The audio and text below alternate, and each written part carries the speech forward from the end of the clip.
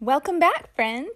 So, you know those times when you go through something and you learn a valuable lesson and you're like, man, I wish I would have known this before I went through that.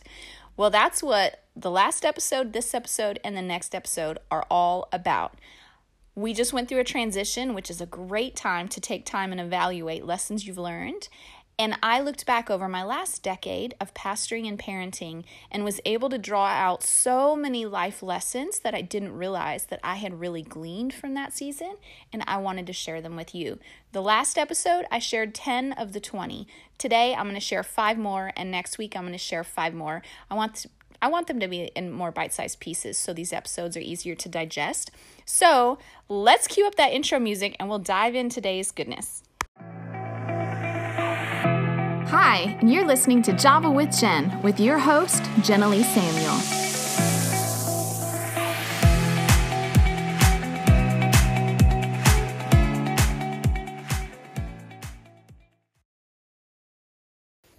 Hey, before I jump into the episode, make sure you stay tuned for life hacks at the end because it is a daily practice. It costs you nothing.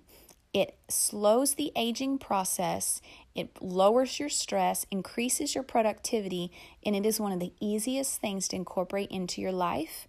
And trust me, you're going to be like, where was this habit all my life? It will make you a happier person, a more productive, healthy person. It is great for you. It feeds your brain and causes you to grow more brain matter. It's amazing, and it is so ridiculously simple.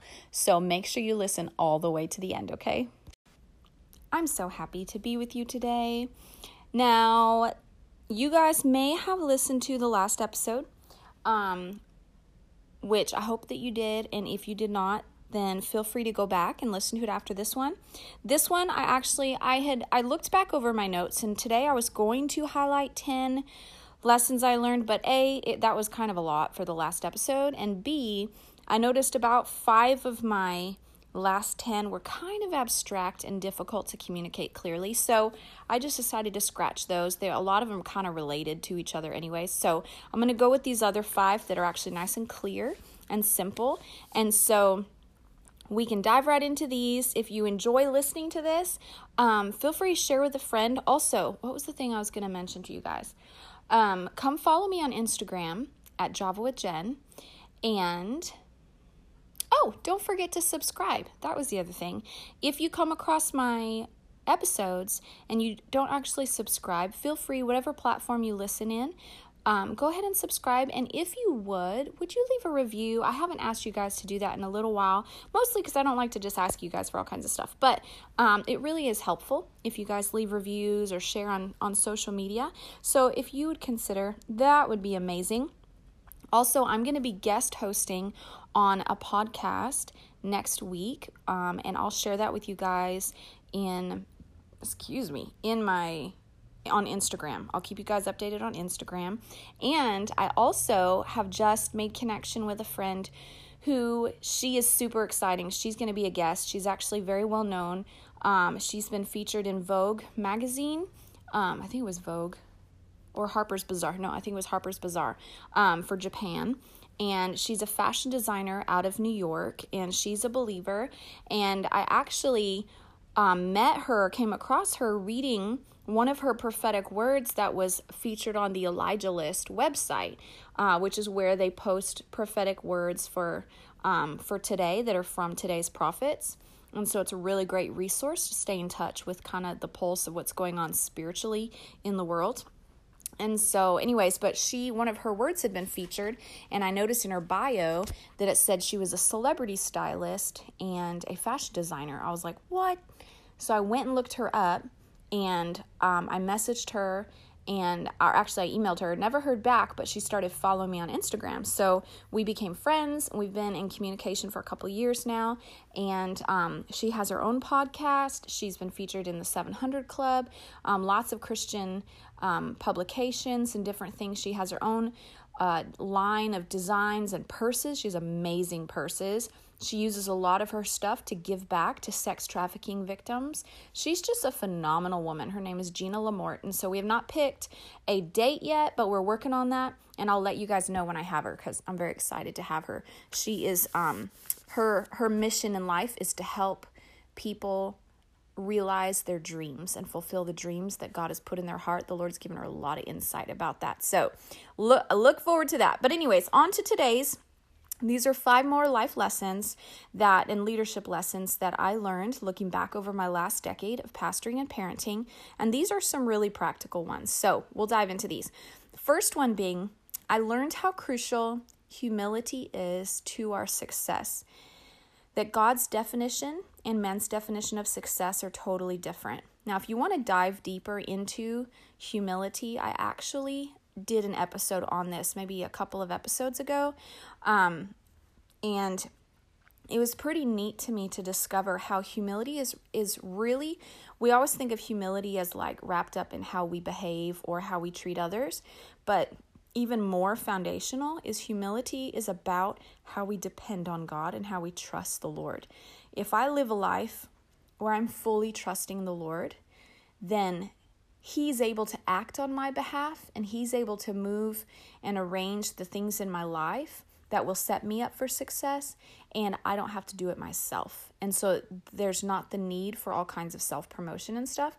And of course there is a part of, especially if you're in business or whatever, marketing and blah, blah, blah, but nothing replaces the favor of God on your life. And briefly, I'll explain because that episode I really go into it, but I was talking with my boys about pride and humility and how God opposes the proud, but He gives grace to the humble. And when we're opposed by somebody, that means there's resistance, there's closed doors. It's kind of like a stiff arm, a resistance, not quite a rejection. God never rejects us, but there's not a grace and an ebb and a flow to life in the same way as when God's grace and favor is on you. When God's grace and favor is on you, man, open doors fly open in front of you, and opportunities are in front of you, and connections are made, and relationships are there, and favor is there. It's phenomenal. And so there's just humility is so powerful, and nothing replaces the benefits of walking in humility. And I feel like the greatest benefit of walking in humility is experiencing a walk with the Lord in a relationship with Him that has no barriers. And walking in humility, it just, there's just such a sweetness to your time with the Lord. And I've experienced times when I didn't realize that I was walking in pride or I was not trusting the Lord. There was a barrier in my relationship with Him. It was harder to hear His voice. It was harder to connect with Him. But then when He brings to my attention, or I even ask Him, like, God, what is in the way? And He brings these things to my attention, and I can remove either lies in my thinking or wrong beliefs about God, or where fear is driving my behavior instead of trusting Him. And I can get those out of the way. Suddenly, I step into humility, and immediately I can just sense His presence and His nearness, because God gives grace to the humble. He draws nearer to the humble. But to the proud, He can't, and He won't. And so anyways, and again, that's not to say that God doesn't love you or that He rejects you if we walk in pride. That's not the issue. It's just pride creates a barrier because our hearts are lifted up. You know what I mean? It's almost like we're walking in disrespect towards God. You know, it creates a barrier between us and Him. And so He wants that out of the way. He wants us to walk in humility so that there's no barriers between us and Him. Okay, so that's the first one. And honestly, our definitions of success are different. God's definition of success is, how well did you learn to love? How faithful were you with the small things? How obedient were you to my Spirit? Were you led by the Holy Spirit? Did you walk in truth? Did you love me with all your heart, soul, mind, and strength? Did you love your neighbor as yourself? Those are God's definitions of success. Humans, our definition is how many people were in that crowd that you got to speak to? How many awards have you won? How much money do you make? How many homes do you own? That's how people gauge success. And the truth is, like, the true riches of life is people. The true riches of life is the is the way we love people and the impact that we leave on people's souls and people's lives. And ultimately, God desires that we would love people. And so his measure of success is different than ours. But if we walk in humility, we can achieve God's definition of success. And honestly, when it all is said and done, and this has been important to me since I was a kid, I'm going to stand before God one day, and he's not going to care about how many homes I owned, how much money I made, or how many books I wrote. He's going to care about how I loved people. He's going to care about how carefully I took care of my children. He's going to care about, did I stop for that person that he put in my path that day when I was busy? Did I rush by? He's going to care, did I stop for the one right in front of me? That's what he's going to ask me about, and I'm going to have no crutches to lean on. Nothing. Just me and him, and how I stewarded this life that I live. And my most important concern is I want to stand before the Lord and him say that I was faithful. And that's a daily pursuit. It's a lifelong pursuit. We never quite have it in the bag. We've always got to be, laying down our life and continuing to seek him and love him with all of me.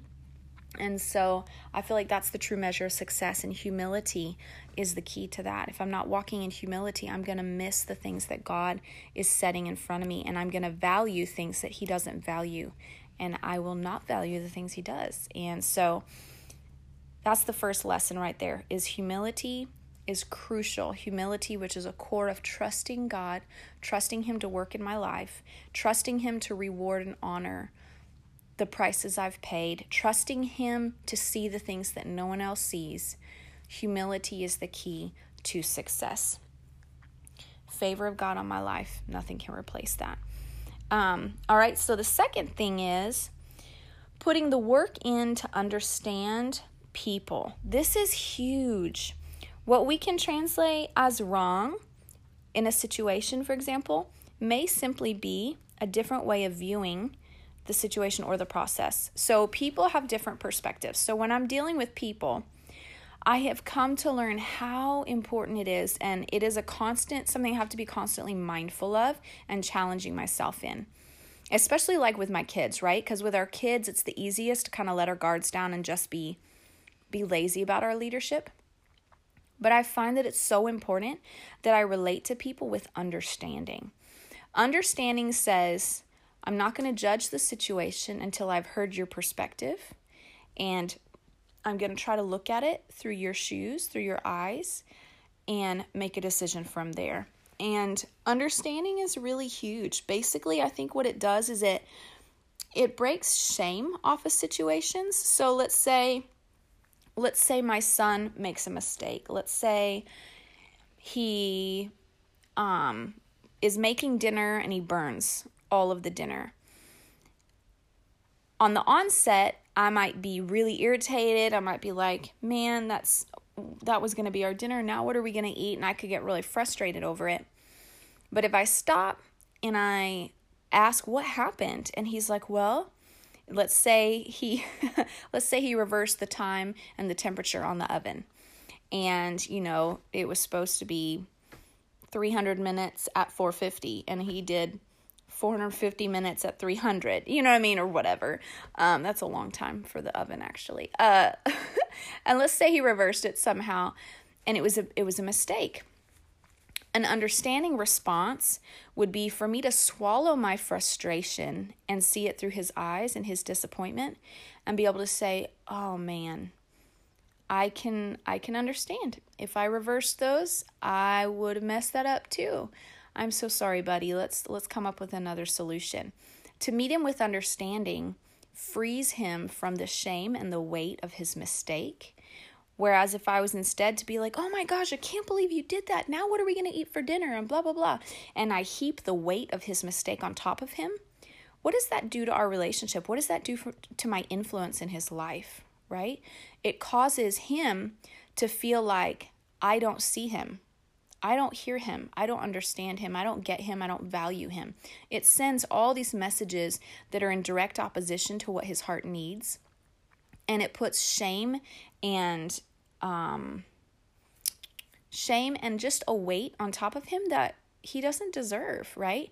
But when I instead can meet him with understanding, look at it through his eyes, even though I may be swallowing my emotion, I may be swallowing my frustration, right? If I can meet him with understanding, it's literally like I'm covering over his mistake with love. Kind of like the Bible says that love covers over a multitude of sins. When we're walking in love, we will walk in grace that allows us to cover the shame of people's mistakes. And that's what understanding does. I think that's why understanding is so huge, because it tells the person in front of us, I still know your heart is good. I get that was a mistake. Instead of, you must be awful because that was a terrible thing to do. When we make accusations like that, what we're doing is sending a message to a person that something is wrong with them rather than something being wrong with the decision that was made or the situation. And so what understanding does with people is understanding protects their heart and it protects our relationship. The Bible talks about in marriage the importance of a husband to treat a woman with understanding.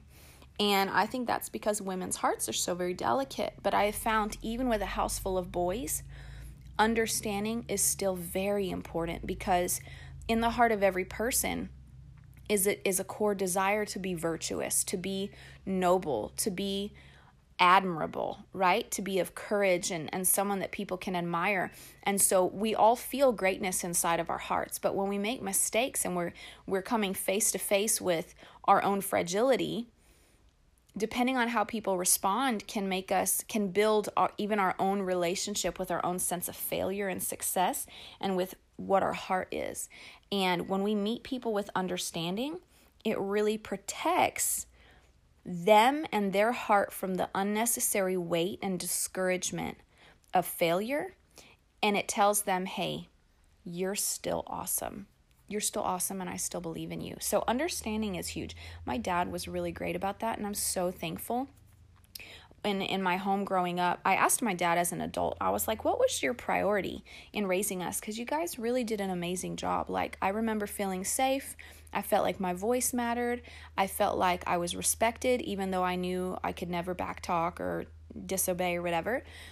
And my dad said it was actually really important to him that in our home, that we would grow up in an understanding home, that we would feel understood. And, he had 3 girls, so that was a good goal.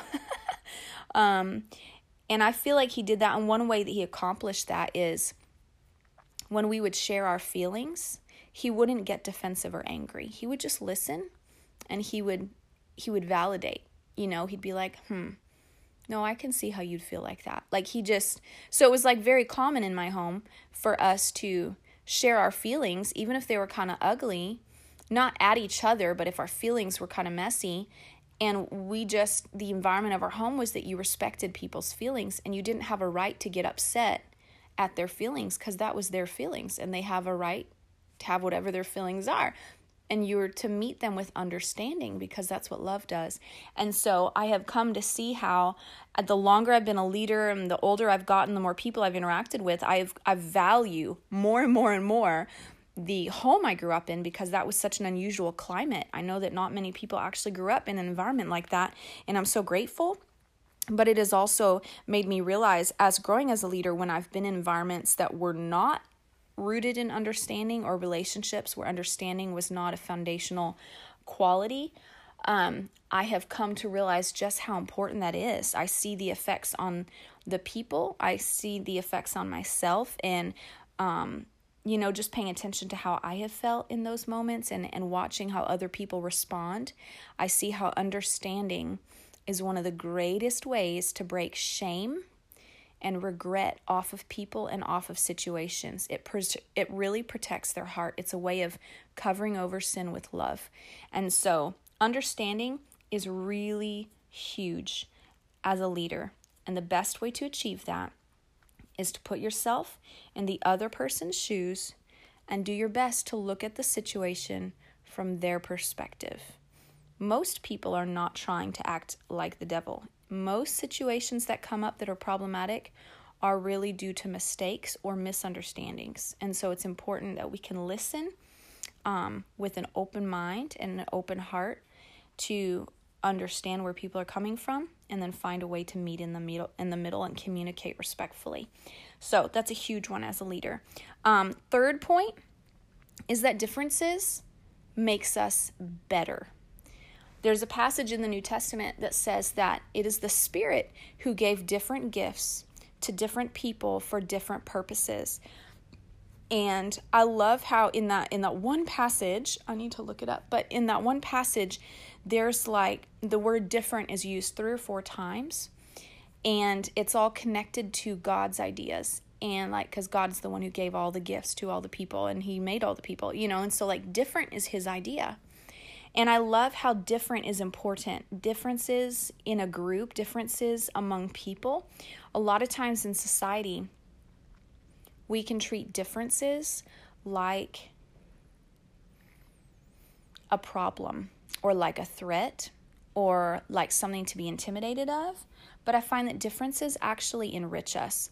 I've served when we've had a staff underneath us before, and I have found that at staff meetings, our group was so enriched by the dynamic of that everyone looks at the situation with a different perspective. And when we could pull everyone in to look at the situation, we could see more clearly, we could avoid problems that maybe my perspective wouldn't have seen, but someone else does. We can see angles and needs that 1 or 2 people might not have seen. But when you pull in a diversity of perspectives, then we can suddenly see all the needs and plug all the holes, and we actually had more success because we were able to lean into everyone's differences and everyone's giftings. It does require that we have an attitude of respect and appreciation towards people's differences. I will never understand racism. I will never understand it. It is so undermining to a society to be racist or sexist or anything like that, because to treat anyone who's different than you as less than you, well, that's just building society on pride and fear, and that's destructive. And so being different, whether it's your color, your background, your social status, your country, your nationality, whatever it is, different actually enriches us. It brings an abundance of perspectives that can actually help us be better. And as a leader, like with my kids, for example, I have 4 boys, right? Many of you probably have multiple kids. And how many of you would agree that all of your kids are very different, right? Like my kids are all very different. All 4 of their personalities, they're all 4 different Enneagram types. They're all 4 different, Myers-Briggs types, and the choleric, sanguine, all of that, they're all different. And their core needs are different. They're like, from a psychology standpoint, they're completely different. Their spiritual giftings are unique, all this stuff. And I really love it because I feel like it makes our family more full. Because where one, like my son Levi, is very hospitable, he loves to cook. If we have guests over, he's going to make sure everyone's fed. Whereas Judah is the peacemaker, and he is really good about making people feel comfortable. And then Shiloh is the fun one, and he's really good at making sure that people are not bored, but they're going to have a great time. And Benjamin is not afraid to take charge. And so if everyone doesn't know what to do, Benjamin will make a plan and he will execute it. And so when you put all 4 of them together, I can actually step back and I can enjoy watching my boys move in their different giftings, and they all complement each other and it can all work together. And so I really try to create an atmosphere as a leader where I am honoring and looking for their differences so that I can appreciate and value them, because God in his wisdom put us together, and he wired us the way he wired us, and our differences make us better. My 2 youngest sons are totally different. My 3rd son is very organized, very meticulous. My 4th son is the opposite. He's very disorganized and very creative and very abstract. And they constantly have conflict with each other over the bedroom. The older one wants it to constantly be clean. The younger one wants to live in chaos, and he loves it. And he constantly feels pestered by his big brother to clean up his stuff. And it seems like it's a grief to him. And so I'm teaching the older one how to be gracious and how to be helpful, and teaching the younger one how to be courteous. The fact that his brother has to share a room with him and he needs to be courteous and not leave a mess. And so I realized that God put them together in this room with these two opposing personalities because they're actually sharpening each other for their future. The fact that they're different is actually enriching who they are. And kind of like marriage, right? We rub each other so wrong, but we actually enrich each other in that way. So differences make people better. It can cause conflict, of course, but as a leader, it's your job to look through that conflict. And as a parent, as a leader, look through that conflict and find the good that is being accomplished through it, and how we can honor and value everyone's differences and uniqueness that they bring to the table. And that is a huge, huge good quality as a leader, to be able to recognize differences and appreciate them. The fourth one is that feedback is essential.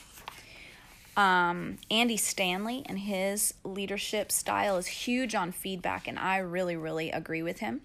I have worked in environments where feedback was not hardly ever asked for, and it caused some frustrations and some difficulties in that. In an organization or in a family, in any group of people, feedback is going to need to happen, because I do not have a direct line to all the information of all the things happening all the time. My sons are going to have experiences with each other that I don't see because I'm not all places at all times, right? And so I'm going to need my sons to give me feedback about certain things. Maybe one son is in the garage and realizes something is broken, or one son is playing in the backyard and I may not be going there and the hose was left running all night, or whatever. I'm going to need that feedback because I need to know what's going on. Same in the workplace. If you don't create an outlet for feedback, if you don't constantly, regularly, as a leader, ask for feedback, you are going to be limited by your limited perspective, and you're actually cutting yourself off at the knees. We have to regularly ask for feedback. I love getting feedback on my podcast because the whole point of my podcast is to serve my listeners. Well, if the listeners are not connecting with my content, I need to know that.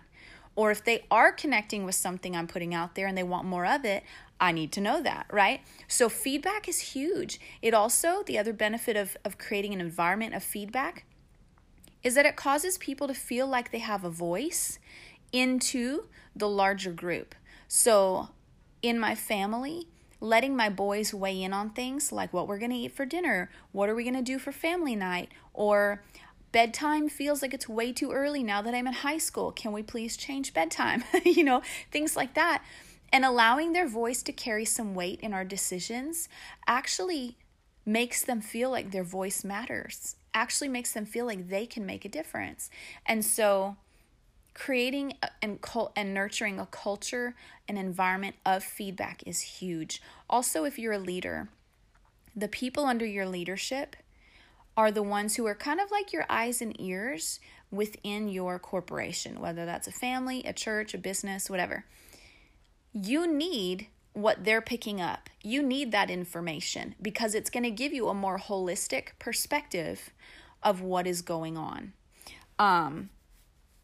I've worked for leaders before who they did not value employee feedback, and as a result, our organization walked with a limp. There was really glaring, broken places in our system that people would come to me or come to my husband or come to each other and cry about because it was actually really, really painful, broken places.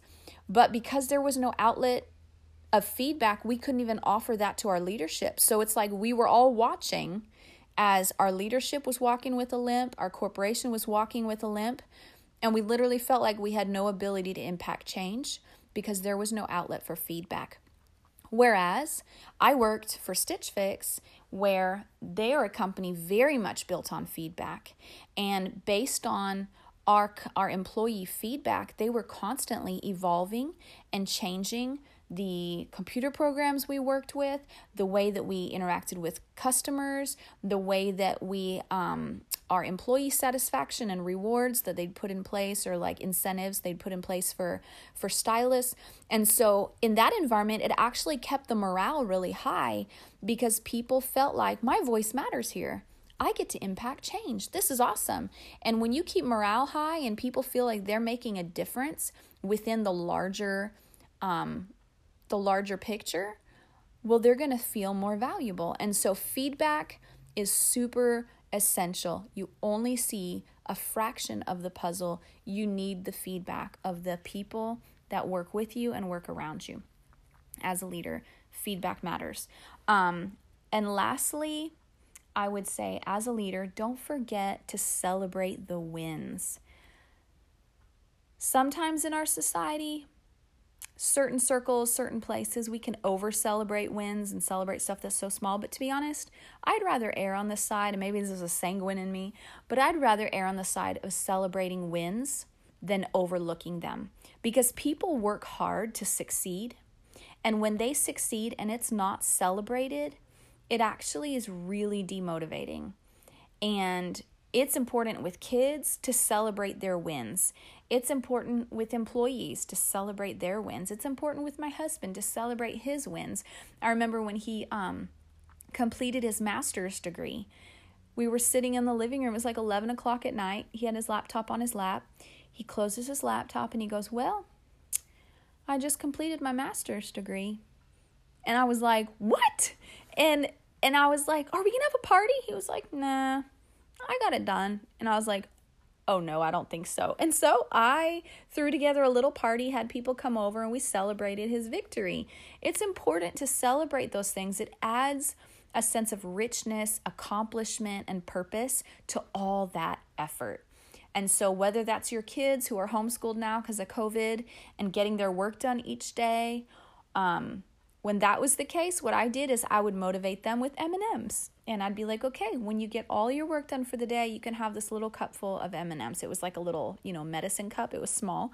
But they were very excited, and they never let me forget. And that little shot of celebration was enough to keep them motivated, and it kept the morale high. And that little tiny thing really kept them from dragging through their work and made all the difference of them staying motivated and fired up to get stuff done. It was awesome. Or whether it's your employees and celebrating their faithfulness and diligence on the job. I feel like the people who are quiet but show up every day, show up on time, get their job done, take initiative, they should be celebrated on a regular basis. They should be celebrated because those qualities are rare and valuable. And so celebrate the wins. If you personally have been working towards a goal, when you achieve that goal, you need to take a minute and celebrate it. In the Bible, Jesus, the Jewish culture, they had 7 festivals a year, and their festivals lasted anywhere from 5 days to 2 weeks. They would celebrate and party. And so we even see the example in Scripture that God is like, "Hey, we're going to celebrate," because there is a lot to be thrilled about. And so I feel like if you don't have a culture in your home or in your company that celebrates and just finds a reason to celebrate, then consider incorporating that because it is huge in boosting morale and bringing motivation. So in summary, looking back over those 5 principles, 1, humility is a key to your success because God's favor and blessing and grace on your life will open doors and create opportunities that nothing else can, and that can only come through humility. But remember, His success is different than ours. His success is how faithful were you? How well did you learn to love people? Did you love God with all your heart, soul, mind, and strength? Did you love your neighbor? That is God's definition of success, and humility loves to pursue those things. Pride does not, but humility is the key to success with God.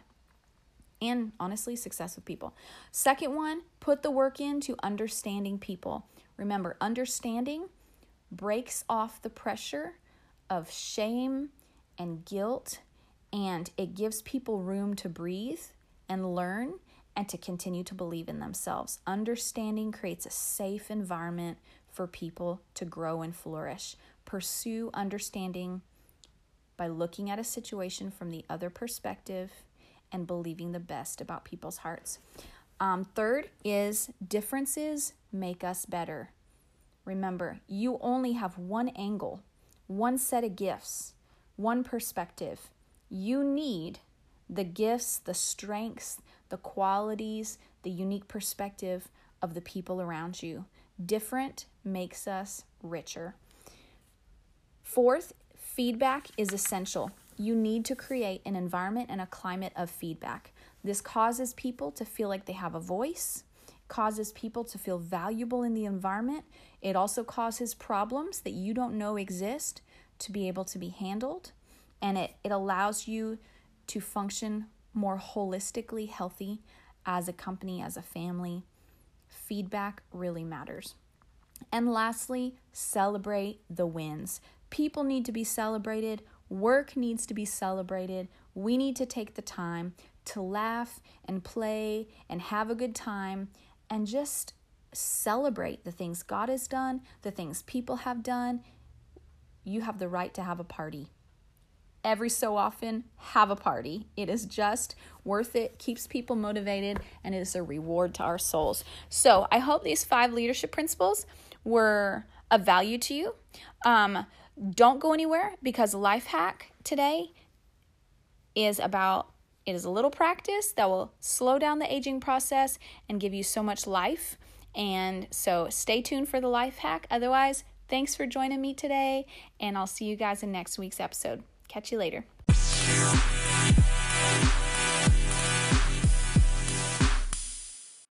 Okay, so today's life hack is one that actually is going to help slow the aging process, and it costs you nothing except 5 minutes a day. Interested? Yes, so am I. So I actually am really fascinated with neuroscience, and the Lord has actually really been speaking to my heart about that passage that says, in quietness and rest is your salvation, and in trust and something is your something. I actually need to look up the rest of the verse. But the first half of the verse is about quietness and rest. And I was thinking about that, and I was like, why is this so much on my heart? And then I found out that the Hebrew New Year is about quietness as well, to some measure. And so I was like, Anyways, so in talking to a friend of mine who was a psychologist, she was telling me, so I went and did some research just now, and did you know that just taking 5 to 12 minutes a day of sitting and being quiet and focusing on something very simple like your breathing, or sitting on the back porch and listening to the wind rustle the leaves, or sitting outside and just listening to the birds chirp, or sometimes if I'm driving down a long quiet highway, I'll put my windows down and I'll just listen to the wind outside and I'll just smell nature. So doing anything like that and intentionally quieting your brain. I don't know if you're like me, but I realized this recently that when I wake up, my brain can have like basically 2 states. It's either quiet in my mind or I'm talking in my mind, just like the physical world, right? And so I can be talking out loud in my mind, or I can be quiet in my mind. In that state of being quiet and calming your own voice, even in your own mind, this is where you get into what psychologists reference as a meditative state, which is not voodoo. That's just the word meditate. Actually, scripture uses it as well, to meditate on the word of God. It means to just get still and think very simply, very quietly, very gently on one topic or one subject or one focal point. So when you do that, what doctors and scientists are finding is that 5 to 12 minutes a day of quieting yourself and just savoring the moment, being fully present and not being distracted in your thoughts, it actually causes, kind of like a muscle, what you're doing is that actually exercises a part of your brain. And as you exercise that, just like building muscles, the more you use it, the denser and stronger it gets. Well, that part of your brain gets denser and stronger as well. And the beautiful thing is it's actually the lower part of your brain, or the lower part of your brainstem, or the upper part of your brainstem, I'm sorry, right where your brain meets your brainstem. Back there, that regulates, respiratory function, which is how you breathe, circulatory, which is how the blood flows through your body, a number of other functions that I was reading. Let's see. Meditative causes gray matter to grow. Where's that picture? Anyways, those functions all protect your aging process. And so when you're doing that, you're actually, like, over time, as people get older and they don't exercise their brain or exercise their muscles, they slowly begin to deteriorate. So if you want to keep your brain and your youth vibrant, one great way to do it is to have quiet, meditative spaces built into your day. So when you're driving home from work is a great time to do it. Don't turn on a podcast after you've done this, because you want to catch up on your latest Java with Jen episode. But give yourself the first 5 minutes in the car. Don't think about work. Don't think about the kids. Don't think about anything. Just turn off the radio and breathe deep and concentrate on your breathing. Watch the road. But you know what I mean? Like, get quiet yourself internally. What this does is it actually causes a dilation of your blood veins, which lowers your blood pressure. It lowers your stress hormones and releases happy hormones in your body. And by doing that, by fighting stress in your body, it actually slows the aging process, because stress promotes aging. And so this is how you can fight aging, both by lowering stress, which causes aging in the body. So by lowering stress, you're preventing aging in the body. But then by exercising this meditative quiet space in your brain, you're actually strengthening your brain and building and protecting gray matter, which is brain matter, and the ability for your brain to function. You're protecting all of that. So you're not only protecting your body, you're protecting the health of your brain as well. And so all of that just from 5 minutes of quiet. And y'all, I think we don't realize when we have all these devices in front of our faces all the time, and people talking and noise and this and that, I don't think we realize how much noise is constantly going in.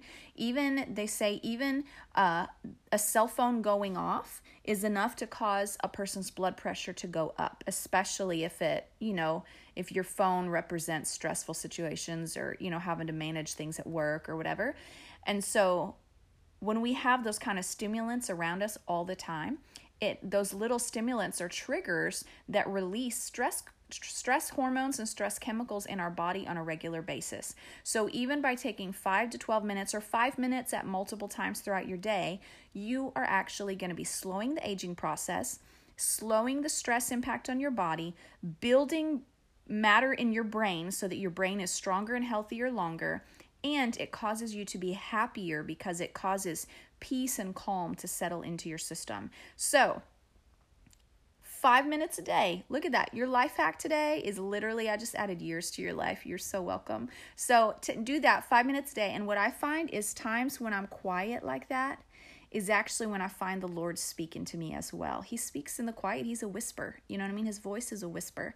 So if you're wanting to hear God's voice more, this is a great practice just to quiet yourself and get your own inner voice out of the way to make room to hear when God is speaking to your spirit. So there is your life hack. It's a little longer than normal, but I thought it was worth it. So let me know if you guys do this. Send me a message and let me know what differences you notice or what impact it's had on your inner life. So, all right, love you guys. Catch you next week for the last 5 crucial life lessons I learned from looking back over this last decade of pastoring and parenting. Love y'all. Thanks so much for tuning in to today's show. For those of you who've rated or shared this podcast on social media, thank you. Reading your comments and reviews always means so much to me. Listen, let's stay connected. Come follow me on Instagram at Java with Jen, where you can follow the latest and say hey. It's a really great way to stay in touch. Many of you have also asked how you can support the show. You can make donations through the Anchor app or on Patreon, or of course by sharing, rating, and reviewing on social media and iTunes as well. Thank you to each of you for your ongoing support. Your heartfelt feedback always reminds me why I do this. Until next time, remember, you've got this, and God's got you.